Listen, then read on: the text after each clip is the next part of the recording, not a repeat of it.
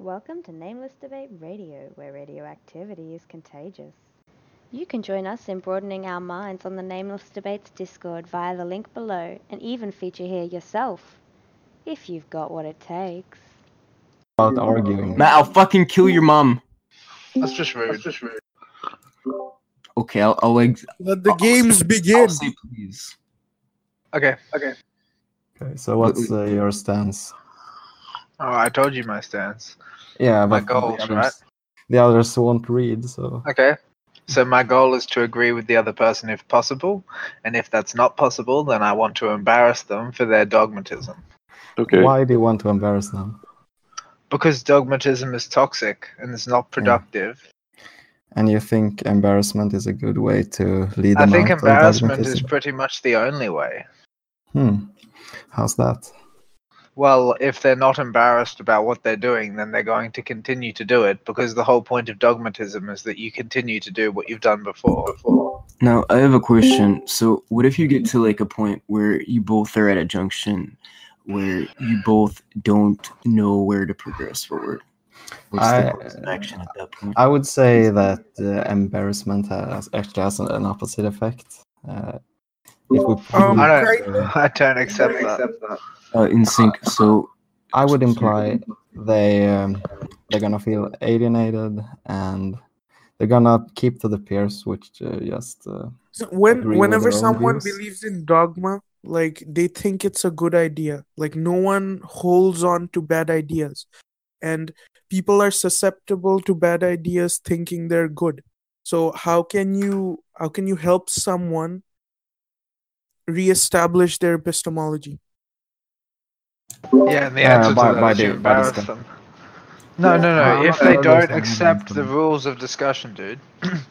This is something that I do all the time, and I'm telling you that if the other person is dogmatic in such a way that they don't accept what it would take to get them to concede, then your only choice is to demonstrate that they're being silly and then sort of make a joke out of it. I would disagree.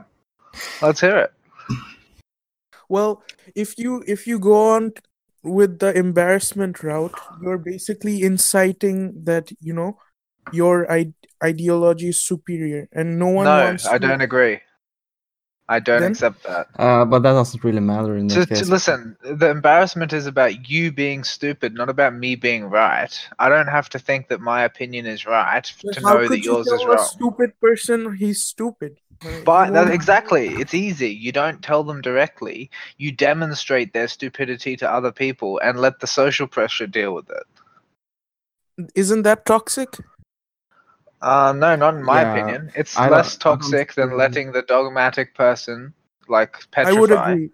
Yeah, I would agree to that. It's less. But I'm trying to help them. I'm trying to help them. The contrary, I believe. I don't. What evidence? If you look at the voting, for example, in the last couple of years, the political left has done excessive alienation and I don't think that's the suppression same. techniques. I don't think that's the same. Oh, I think that has a lot to do with it. That's why people go and vote for these extremist parties. That's not why. Okay, so what's the best way to reestablish? Hold on. I want to say a couple of things. So, first of all, isn't there a difference between putting social pressure on somebody and doing it in an unproductive way? Of course. Aren't there two distinct things about that? So you have the social pressure, and then there's ways to do social pressure, and so some ways are better than others. So that's the first point. The second point is directed at In Sync, and it's a question. So the question is, what if in the dialogue, right? What if you cannot figure out what you believe at that time, and neither can the other person? So what would you say that your behavioral patterns are at that point? At least what you should. Asking questions. Yeah, but are you? But embarrassing him, aren't you not inclining him to not listen to you anymore? No, Or not just necessarily. See, the key is you embarrass them and then treat them fairly next time you talk to them. Okay, because I'm only embarrassing you insofar as you are embarrassing yourself. If I'm talking to you, I'm reasoning with you, and you don't cooperate with me, right? And the way that you act shows me that you're committed to what you think and you're unwilling to waver. I'm justified in having a bit of a laugh at you because you are actually a bit of a joke if you act like that.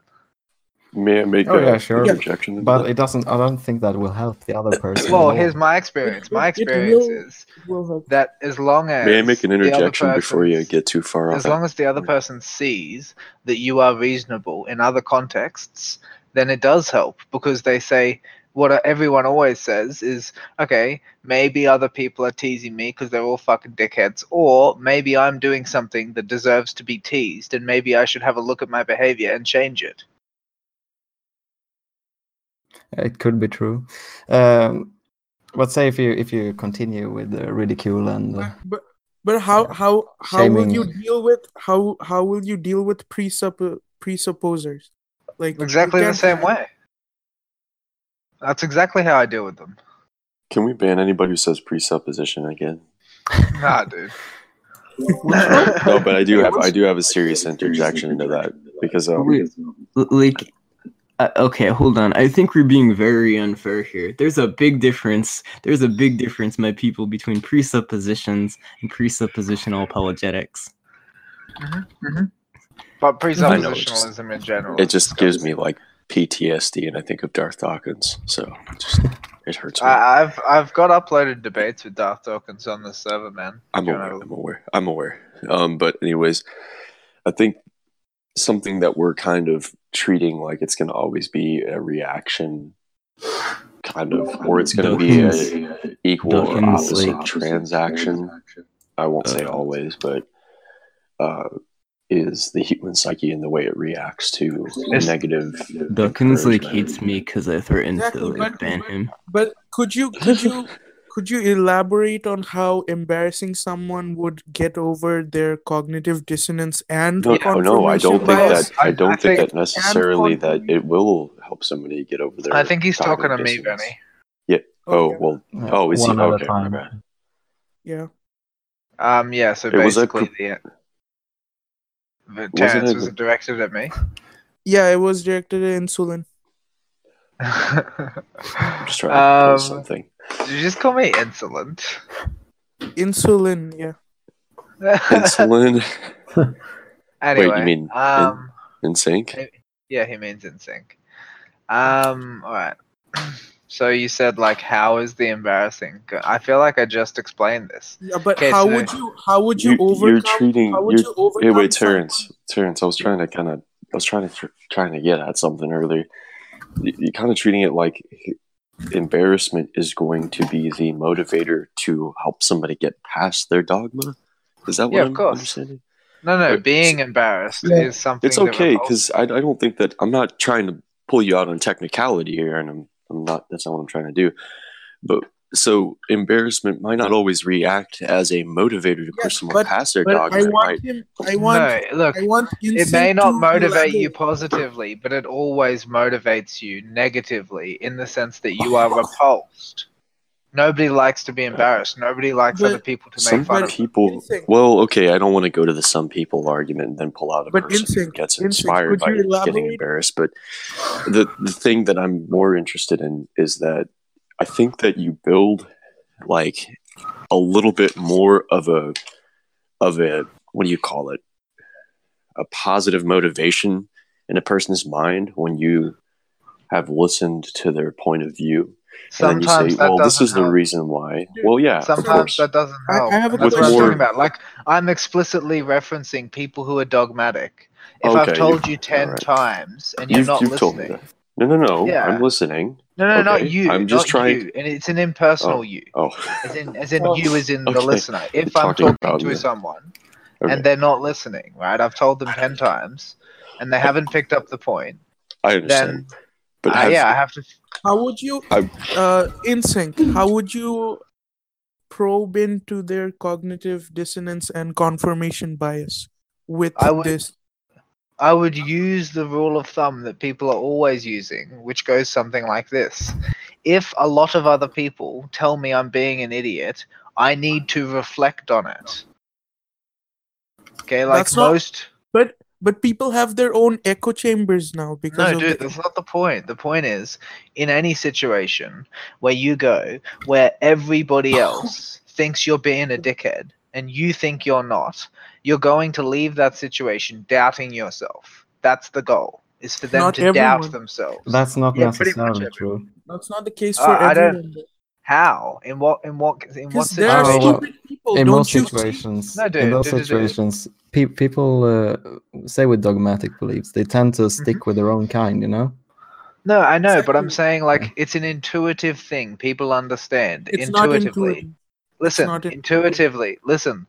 Intuitively, people do understand that if lots of other people are telling them something, they should listen more carefully. Hey, brother, bringing up an example here. Hold on just 1 second. Let me T-post into that. I'm going to do a T-post here. If somebody's inebriated, you're not going to get through to them. No matter how hard you try to convince them, embarrass them, they will actually go through the embarrassment and run. If they're inebriated, for sure. Well, this is an example, right? So after the fact, when they wake up, they're like, wait, what happened? This is like, well, yeah, you argued like on presuppositionalism and you kept saying it had something to do with a goose in the sky. And it's like, oh, shit, I don't even remember that. So it's like, I don't know if in every case I don't know if you're addressing the sober mind or like if you're just addressing like somebody who's incredibly dogmatic. But people that are dogmatic, yeah, like they said, they cling to echo chambers. They're not really that open and they'll actually fight their point to like the embarrassing fiery end. I think the whole point of that is that like emphasizing the embarrassment is the only way someone like that is going to learn. And if they're inebriated, if I can tell they're inebriated, then I would probably stop the discussion. I would say it doesn't seem like you're listening. You don't seem to be thinking clearly. Let's talk about it later. But if someone who's not inebriated sticks to their point, even beyond having it demonstrated to them repeatedly that they're not doing the right thing, the only route left is to sort of mock them for being so ridiculous. Oof. Oh boy. I don't know about that, man. No.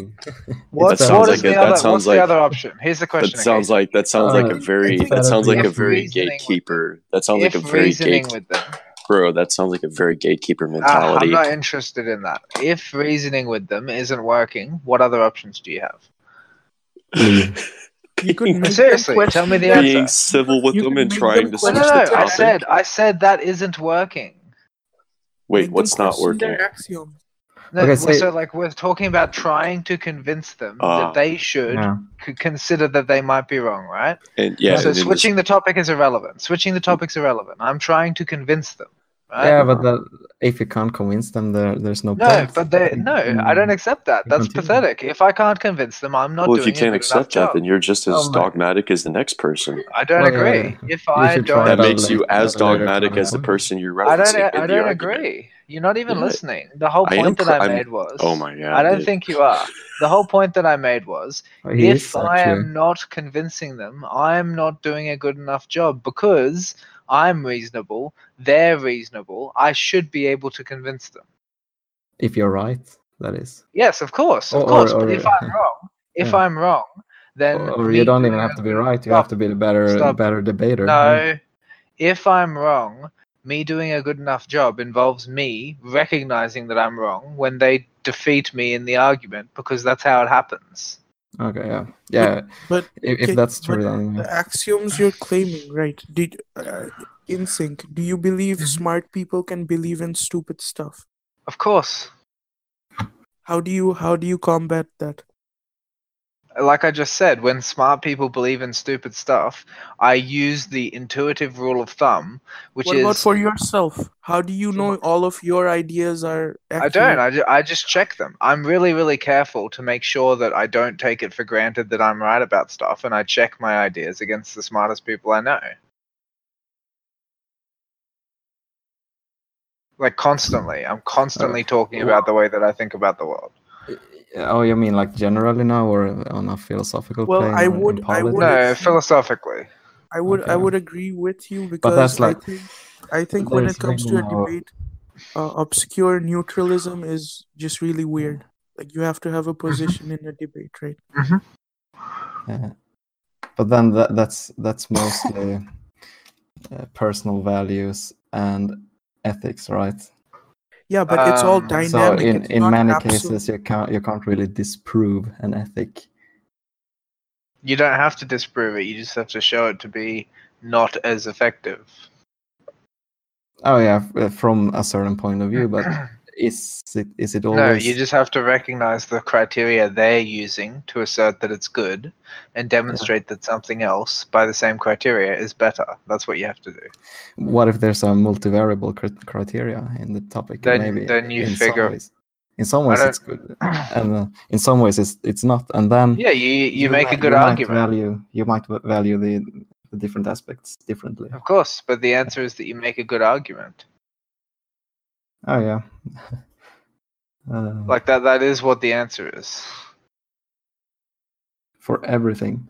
And yes. maybe you're able to make a good argument for 2 of the aspects, but then there's 3 left that you can't make a good argument of. I mean, can you give me an example? Because I don't believe that such a thing exists. A multivariable. No, dude, I understand what a multivariable problem is. Alright? What I'm saying is, any multivariable problem has a solution, even if you don't know what it is. And if you're saying you can come up with an answer have multiple solutions. No, it doesn't. That's the thing. Yeah. No, it absolutely doesn't. So you think that are you saying that you believe that every problem have a solution? Yes, in principle, every problem has to have a solution. Yes. Even math. In principle, yes. Even mathematical problems can have infinite solutions. Yes. Yeah. No. Yeah. Any problem has a solution. No, so you're saying that you can solve. True. You're saying that you can find those solutions. No, Venny, I didn't say that. Let me just say this: in mathematics, there are problems which can have infinite solutions. Dude, I don't think you're understanding. All right, there are not problems that can have infinite solutions. There are problems for which we are not capable of delineating the solution. They're not the same. So pi is. Oh, sure, but that's not of utility. No, but that is definitively different from what you said. Okay, sure, I accept that. But that doesn't have any utility in... trying to find a solution for the human psyche is... Oh, yeah, exactly. No, but the point that I made is that all problems in principle have solutions, which is true. Even if you can't delineate the solution, even if you can't verify... many common problems have solutions. Shut the fuck up for a second. Shut the fuck up for a second. Excuse me, don't... Right? No, dude, you didn't listen to me. Can you not talk over me when I'm trying to make a point? I wasn't done speaking, mate. You started to talk. I wasn't done, all right? All right. What I was saying was that every problem in principle has a solution, even if you can't figure out what it is. I'm not saying the thing that you thought I said, which is that you can always prove or demonstrate a solution to a problem. I didn't say that. What I said is nothing even close to that. It has nothing to do with subjective perception. But what could you please provide the mathematical theory for that? The mathematical theory for what? For everything having a definite solution. That's an inductive claim. Okay, so... It's not mathematically provable. It's inductive. Oh, it's not. So then how do you know that's true? It's inductive. I don't know it's true with certainty. It's inductive. Do you know what inductive means? Actually not. Okay, so induction is where you make an inference to a general rule. Okay. Yeah, I'm saying, like, from what I've seen, it is a sound inference to say that all problems have solutions in principle, because even if humans cannot figure out what the solution is, the fact that we have come, like the fact that every problem that we've ever like thought of, like over time, even when it's appeared impossible to solve, has turned out to have a solution, shows me that like all problems have their solutions inside them, and even if humans can't figure out how to derive them, they're still we're trying there. to address if you can find the solution. No, That's we're not. I'm confused about. No, we're not though, Venny. That's the thing, is what I said had nothing to do with whether or not you can find it. We were talking about the human psyche, and we were talking about... Dude, I didn't say anything about whether or not you could find it. Okay, I'm sure you probably didn't, but in context of the could we just get back to the core question here? That's what I'm trying to do. Can I interject though? Like InSync is proposing a dichotomy that whenever a problem is created, a space for solution is created as well. Oh yeah, that's the thing. There's a space. I mean, the whole idea of a problem. No. I'm saying like there has to be in principle, there is a solution. Whether or not you know it has no fucking effect on that. What about listen? If I can think of a problem, all right, then by the rules of the domain of the problem, it has a solution. Even if I can't figure out what it is, that doesn't make a difference. Every quadratic equation I can think of has a solution. That's cool, but we're talking about this in context to people who have dogmas. Listen. The point is, I can come up with a problem that I can't solve. That doesn't mean that it doesn't have a solution. Okay, forgive me if I'm just being an idiot. I'm not seeing a principle that you're trying to outline here, but I'm talking about in context of the original question. Yeah, I'm talking about the distinction between subjective and objective, though, which is important. Okay, yes, and I understand, and I see your delineation between those two. I'm not.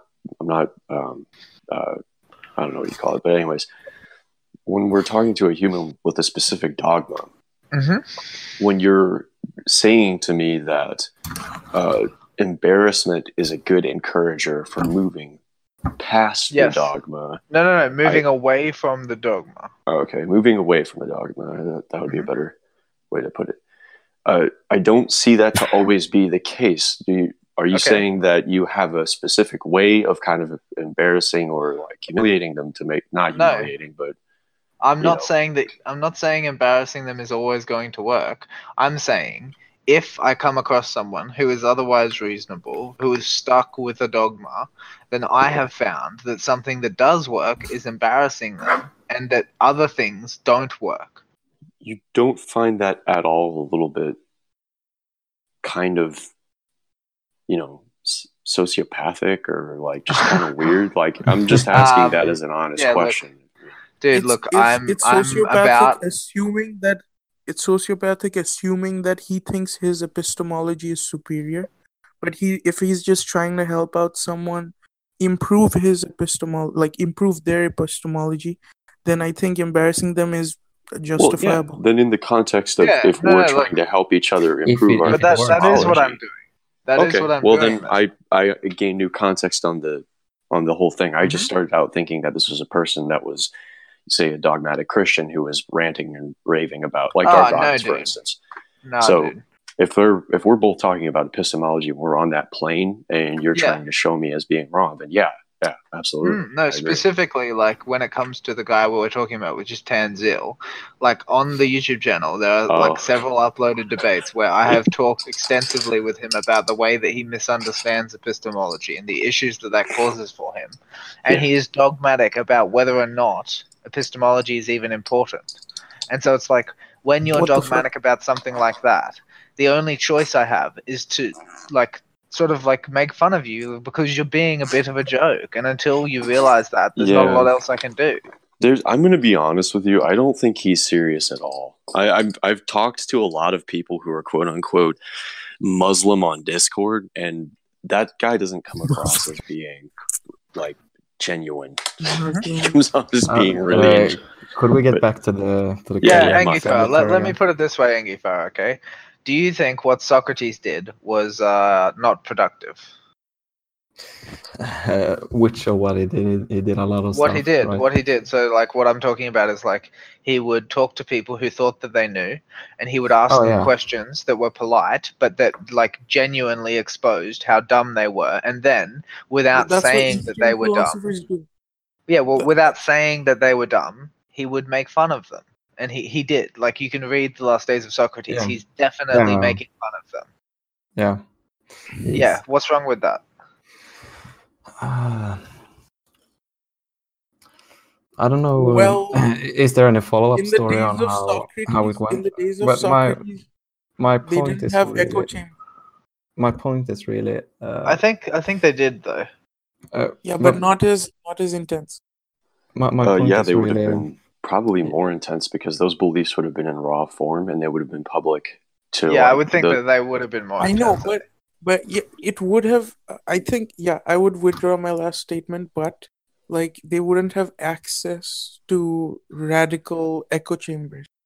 No. I mean, radical echo chambers. Those are just places where I think what he means is that they wouldn't have access to spaces where the echo chamber format is emphasized. Right, because like the internet has a lot of spaces where they wouldn't find that vacuum. Yeah, only a certain opinion is allowed. You know what I mean? Yeah.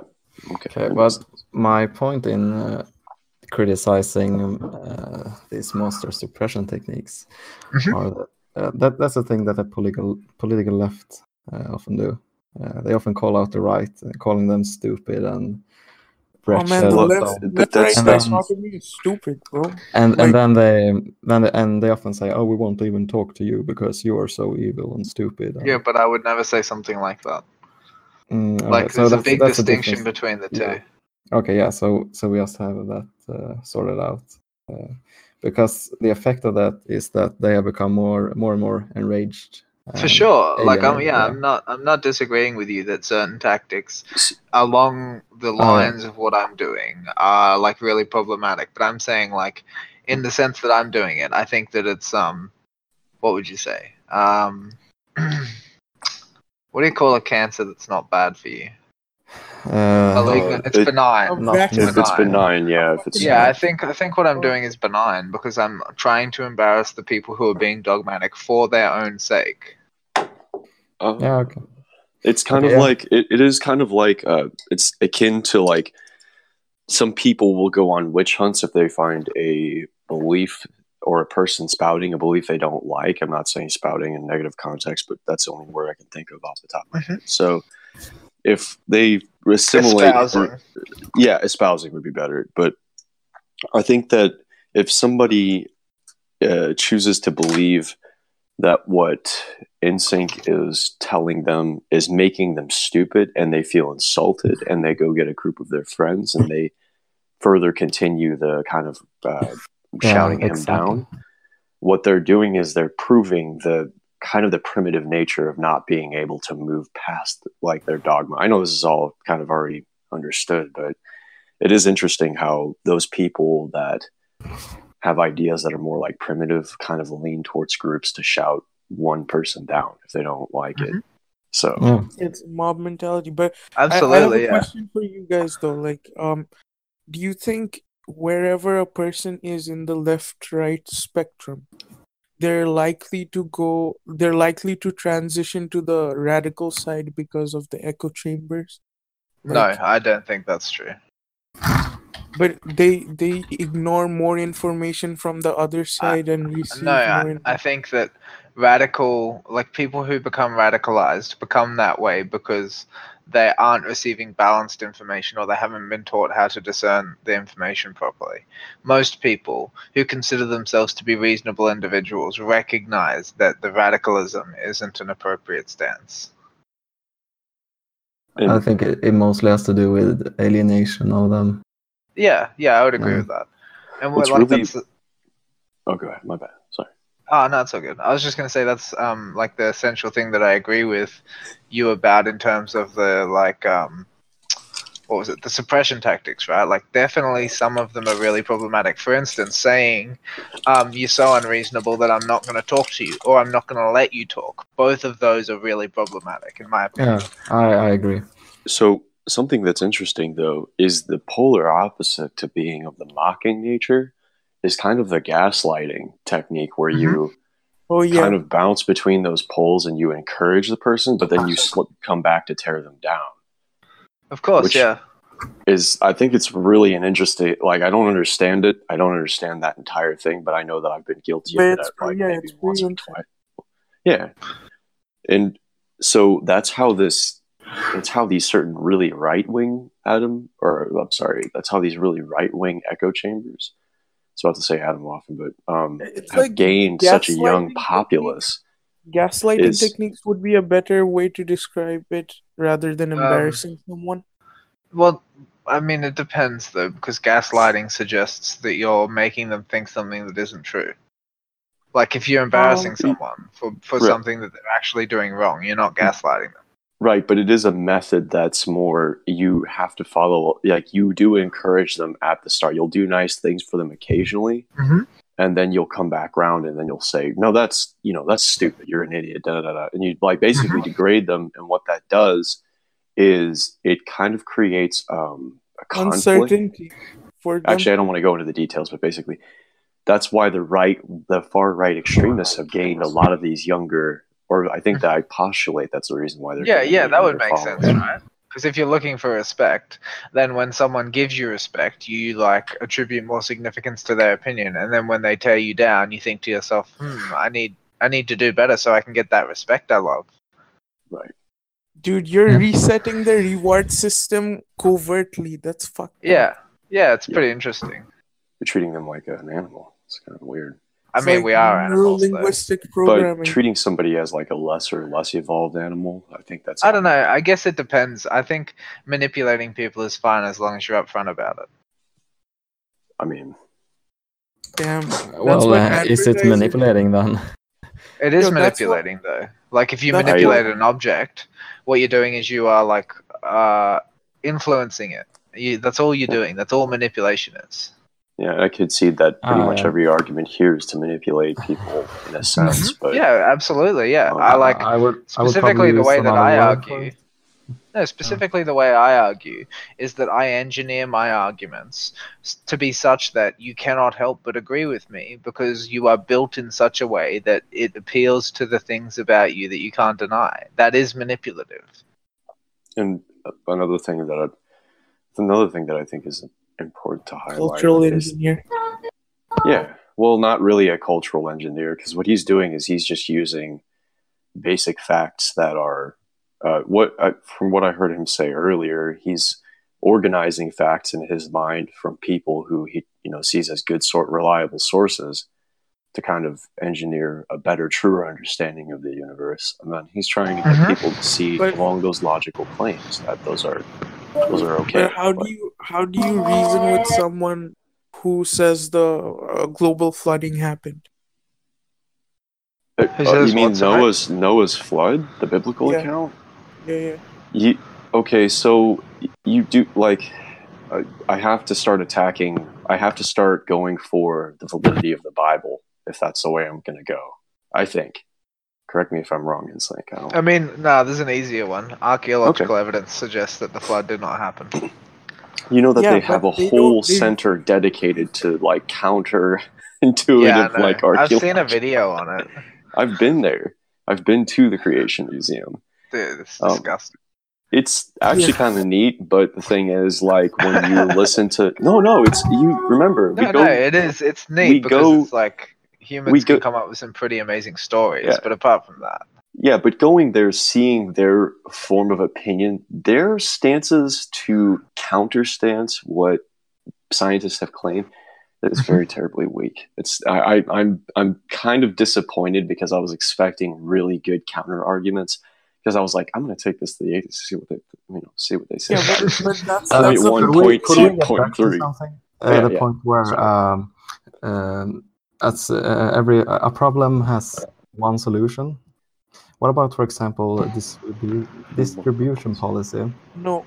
A problem will have a domain of solution. Like a problem has one correct solution, and if there are multiple solutions, then there is a description of the multiplicity, which is singular.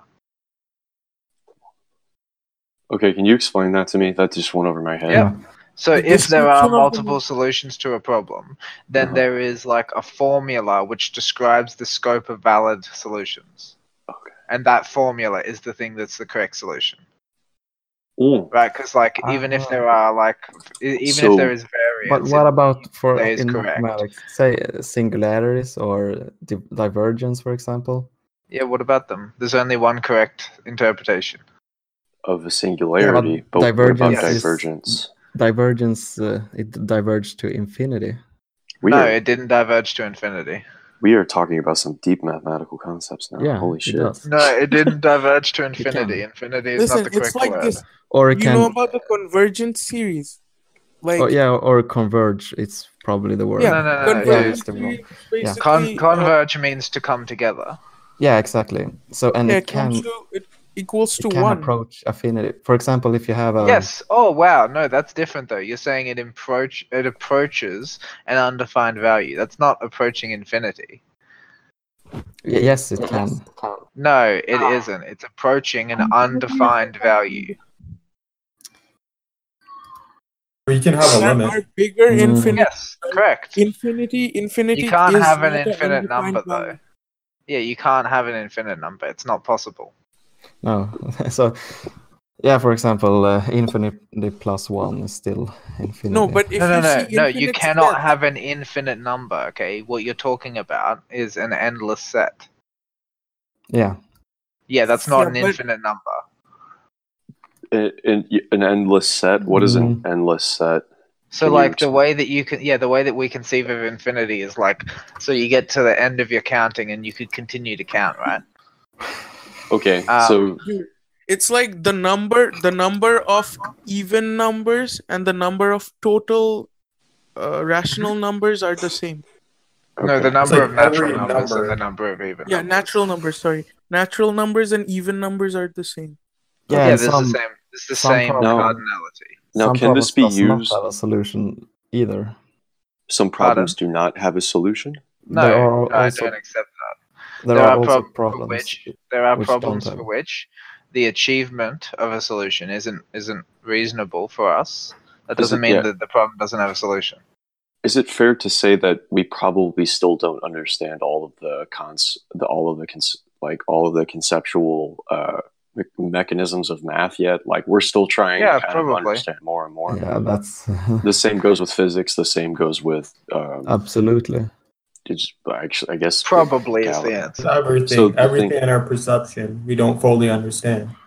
Probably, yes. I mean, saying that there isn't I think I kind of see what NSYNC is saying, that there might not be in our lifetime a way to solve that problem or a way to No, it may not even be possible from the perspective of subjectivity, but independently of what subjects are capable of, there is a solution.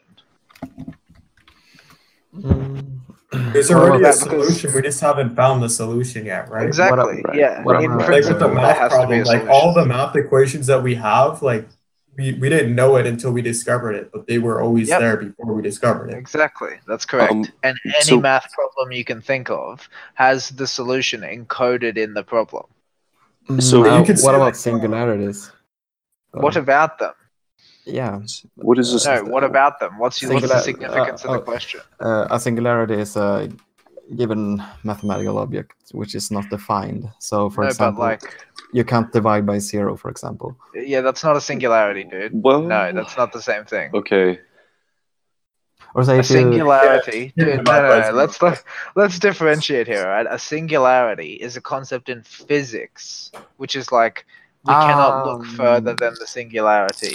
As in, there is a value that we can't look past. Yes. Oh yeah, it's probably true too. But there are stop. An undefined value is not a singularity. It's not. An undefined value is not a singularity. Okay, so an undefined value is like 0, for instance. That's an undefined value. No, an undefined value is, for instance, a singularity. If you can't say that again. One divides 0.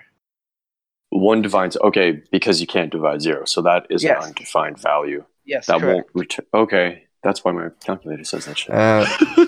But there is a way. If you can't take the derivative out of... No, you can come up with an answer that shows you why that it's undefined. You can't come up with an answer. Like, I've seen an explanation of why it's undefined. It's pretty simple. So is that a problem without a solution? Or is that just is that a value without an answer or something? No, that's the limitation of subjectivity. So it's to do with counting. We can't get the answer because of the way that like your mind works, but there is an answer nonetheless. Oh, okay. It's kind of a discontinuity. If you have a line and some point on that line is not defined, so you would have a gap. No, it's not. There's a difference between objectively undefined and undefined by subjectivity. Okay. So, like, independent of subjective definition, objectively, it is defined. You just can't articulate it. Objectively. Okay, so does that mean that good and evil, like, you know, our concepts of good and evil and how, like, we've held those things, and they're highly subjective from where we understand them. Does that mean there is a possibility that on a deeper level they could be objective? We just don't understand it? Sorry if that doesn't make any sense. Yeah, of course. Yeah, definitely. Okay, I was just wondering. Because that's actually the position that I hold. That's one of the positions that I came to, not by listening to Jordan Peterson, thank God, but by kind of arriving at the conclusion through thinking about it. But, yeah, of course. If you look at the roles that I have, you can see that I have moral naturalism at the bottom there. Is that okay? So is moral naturalism, is that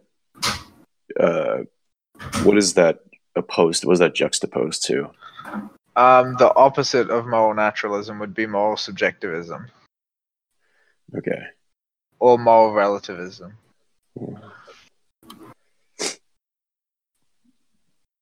Okay. Yeah, that makes sense. All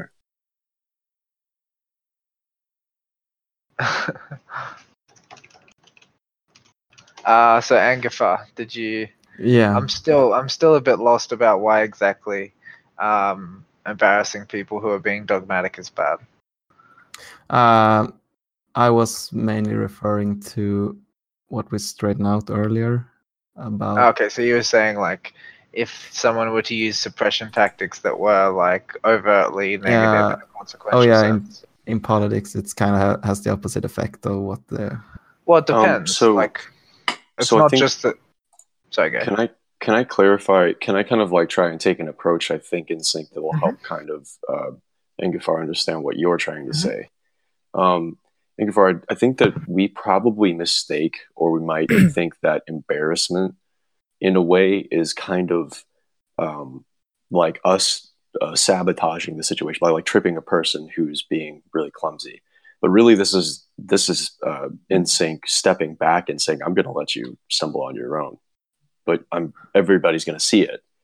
So it's not that NSYNC is responsible for the persons. Yeah, I've understood that. Okay. I think when we initiated this debate, I thought you had another position than. Yeah, you know what? Did you feel like in a way that his position was kind of the one where you kind of like stick your foot out a little and trip the person for them being and then step on them afterwards. Yeah. It does come across. I think it does kind of resonate with us because we want to have empathy for a person who's showing like. Isn't it weird how we empathize for people who are primitive, or like we have primitive tendencies? I think it's because we support the underdog because we are the underdog, right? Yeah. Right. Yeah, and mainly it's better for us as well if we because we are the step into the light. Yeah. Personifying everything. Okay, so what was the point of contention then? So I think we pretty much agree by now.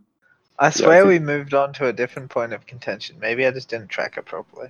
I think the other point of contention that Angafar was trying to bring up was that he feels that there are correct me if I'm wrong, Angafar, there are mathematical problems that don't have a solution. But that would, I think what NSYNC is trying to show you is that would necessarily be like saying there is a white without a black. Those things, those concepts can't really, you know what I mean? Like we can't define white and black if there isn't one of them. What about the hard problem of consciousness? Yeah. What about the hard problem of consciousness, Terence? But okay, so I think that you what I claim was that really... there is a solution and we don't know about it. Right? Yeah, what I was really going for here is that there are mathematical problems which may when you calculate them mathematically, at least they can have maybe two solutions. This is of course present in matrix algebra very often, and maybe you can have one exact solution. And did you hear what my contention with that was? I got what you're saying. Yeah. Okay.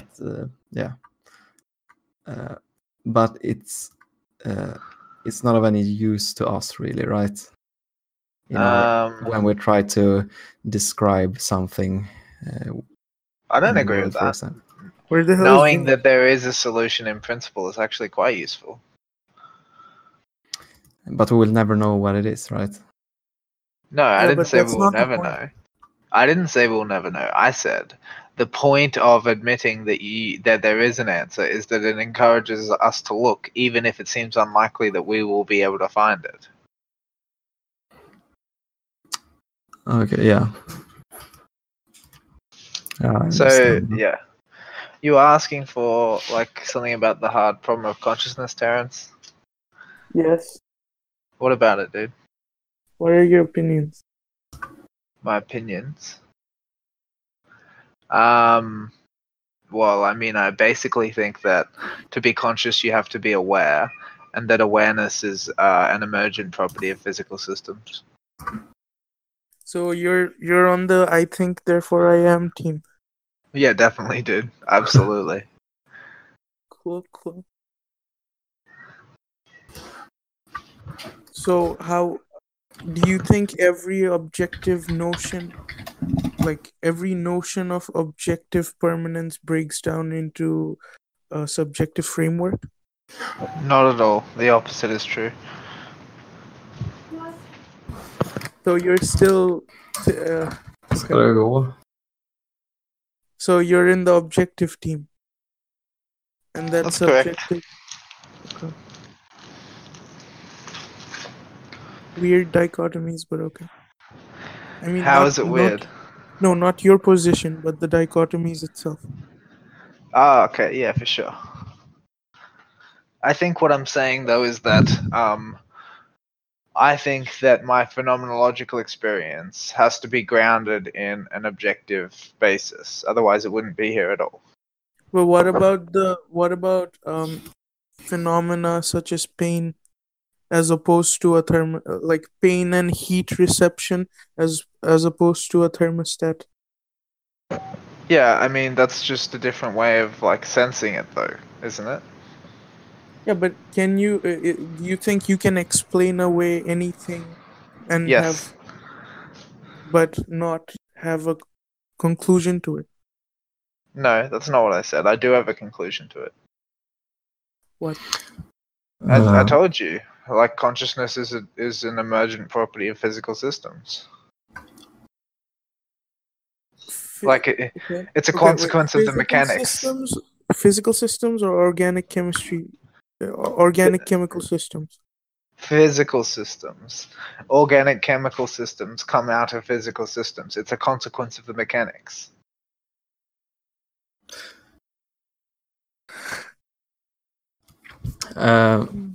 What's your position on predeterminism versus spontaneous? Determinism combustion is the correct position. What? I wouldn't call it predeterminism. It's called determinism. Okay. So there is nothing spontaneous. So you're saying after the decision has been made, it was supposed to be like this? I'm saying that what like it is predeterminism in the temporal sense, but I'm saying the temporal framework isn't the appropriate one, right? Like, it's not that it's predetermined, it's that everything is always determined. It's deterministic. It all collapses to the deterministic mechanics. Can you somehow get out of causality? You yeah, mean of course. like Gibbs energy? How? How do I get out of causality? Is that the question? Yeah. With an a priori basis. Yeah, but that's still claiming axioms at the end of the day. Yes, but the axioms are not causal. So acausal axioms. Correct. Like what, sorry? Like God creating the like that, quantum but better. fluctuation of the Big Bang. Like that, but better, technically. Okay. But yes, that's in the ballpark. It is similar to that, yeah. Like, there are like some assumptions that I'm making that I think are necessarily true, and so they are outside of causality. Valid to an extent. Yeah, I mean, it's valid to the extent that my reasoning holds, right? Yeah. Yeah, that would make sense. I accept that. Do you think the whole domain of knowledge is encompassed in linguistics, or do you think there's more to find out about the domain of knowledge beyond linguistics? I think that the latter must be true, but that linguistics is the mode that we like articulate the knowledge using. So, like, there are definitely other, like, knowledge is like a multifaceted phenomenon, you know what I mean? But in terms of like what we can say we know, it's absolutely the case that everything that we can say we know is articulated through language. Okay. How would you imagine the evolution of language? And to go further, like, how would you imagine the bioengineering of another organ into the human system to communicate? So the evolution of language was the first one. Yeah. I think realistically, that like it was a natural evolution. Like, it emerges over time. I don't know what caused the like actual verbal Origins of reflective language. structure. Yeah, well, I don't know what caused the reflexive structure to start. I think that the stoned ape theory is in the idea that our ancestors came across psychedelics or something like that. That's not that out there. That's believable, you know. But like, when it comes to like actually developing the rest of it, I think as soon as you have the first piece of language, everything else follows. Okay. Like, as soon as you can use verbal cues to refer to objects, that sophisticates over time. But when we're talking about the evolution of linguistics, I mean, what would happen? Like, what would change? Like, from the signals being small mouth noises to what? Nothing. There is no change. The change is that the mouth noises are used to refer to objects rather than to relate states. So you're saying there's going to be a semantical evolution rather than like a physical alteration. Correct. Of the yes, that's correct. Yeah, it's about reference. What being about referenced? The second one? What was the second question again? Sorry. How would you imagine? The bioengineering of another organism. Okay. Yeah. No, another organ in the human system. Yeah, in the human system used to communicate. Probably it would be like some kind of telepathy, right? Yeah, but telepathy is small mouth noises right now. So how would you? No, but like I'm saying, instead of that, we would do telepathy, like wireless transmission of ideas somehow. Yeah, but how? What would be the signals? Technology, probably. Like, we put a chip in our head. What would be the signals? I'm confused about the question. Binary, 2.4 probably. gigahertz. Well, the signals waves. Yeah. Signals are air pressure based. No, now. but I'm saying it wouldn't be air pressure based. I think it would probably be radio wave based. Electromagnetism. Yeah, all waves are technically electromagnetism. Yes. Okay. So it'll have faster bandwidth of information transfer. Yes, correct. How fast? I'm not sure. I couldn't That's really what estimate. you have to imagine. That's why you're imagining. Let's go 10G. That's my answer. All right. Maybe it's infinite. Don't start the infinite shit again. Not But do you think infinity may be some certain value which we can't comprehend? No. It's not. It's okay, not that. So let me try to give you the argument as carefully as I can. All right. So numbers are the realm of finitude. Do you agree? Yeah. Yes. So if you have an infinite number, then what you have just said is that you have an infinite finitude. Now, we agree that that actually doesn't make sense, right? Yes. Yeah, it's not possible to have such a thing. No. So that's the answer. You can't have that. Yeah. Yeah, but so what we're usually referring to in math when we say infinity is an endless set. Yeah, it depends. Yeah, but one set can be bigger than another set. Correct. There are different levels of uncountability. Yeah, in real analysis, it's kind of unbound limit. No, but the point is that it's unbounded only in one axis, which is why it doesn't count as infinity. Yeah. Yeah, it's endless. I agree to that. But it's not boundless. What if like not in general, do you know what I mean? Because insofar as it's still a number, it's still bounded by the rules of number. Yeah. What if an infinity goes both ways in the integer line? Is it bigger than all natural numbers which are positive? Yes. Why? Well, I mean bigger. I'm not sure if big is the right word. It is more profoundly uncountable. Okay. Like it's deeper. That's the best way to put it. What about infinitesimal series? Yeah, what about an infinitesimal series? How is that different from? It's endless. Infinite. Yeah. It's an endless series.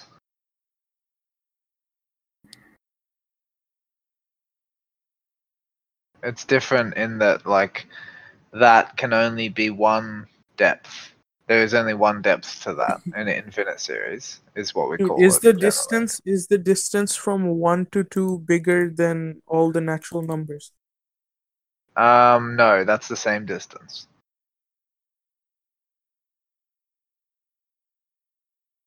Why? Because the whole point of the difference between 1 and 2 is that you have the set of natural numbers again.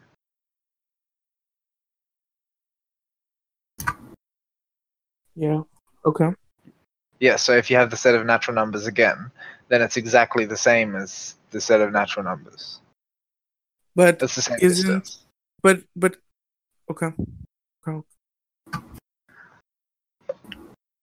Like just logically, that would have to be an equivalent distance.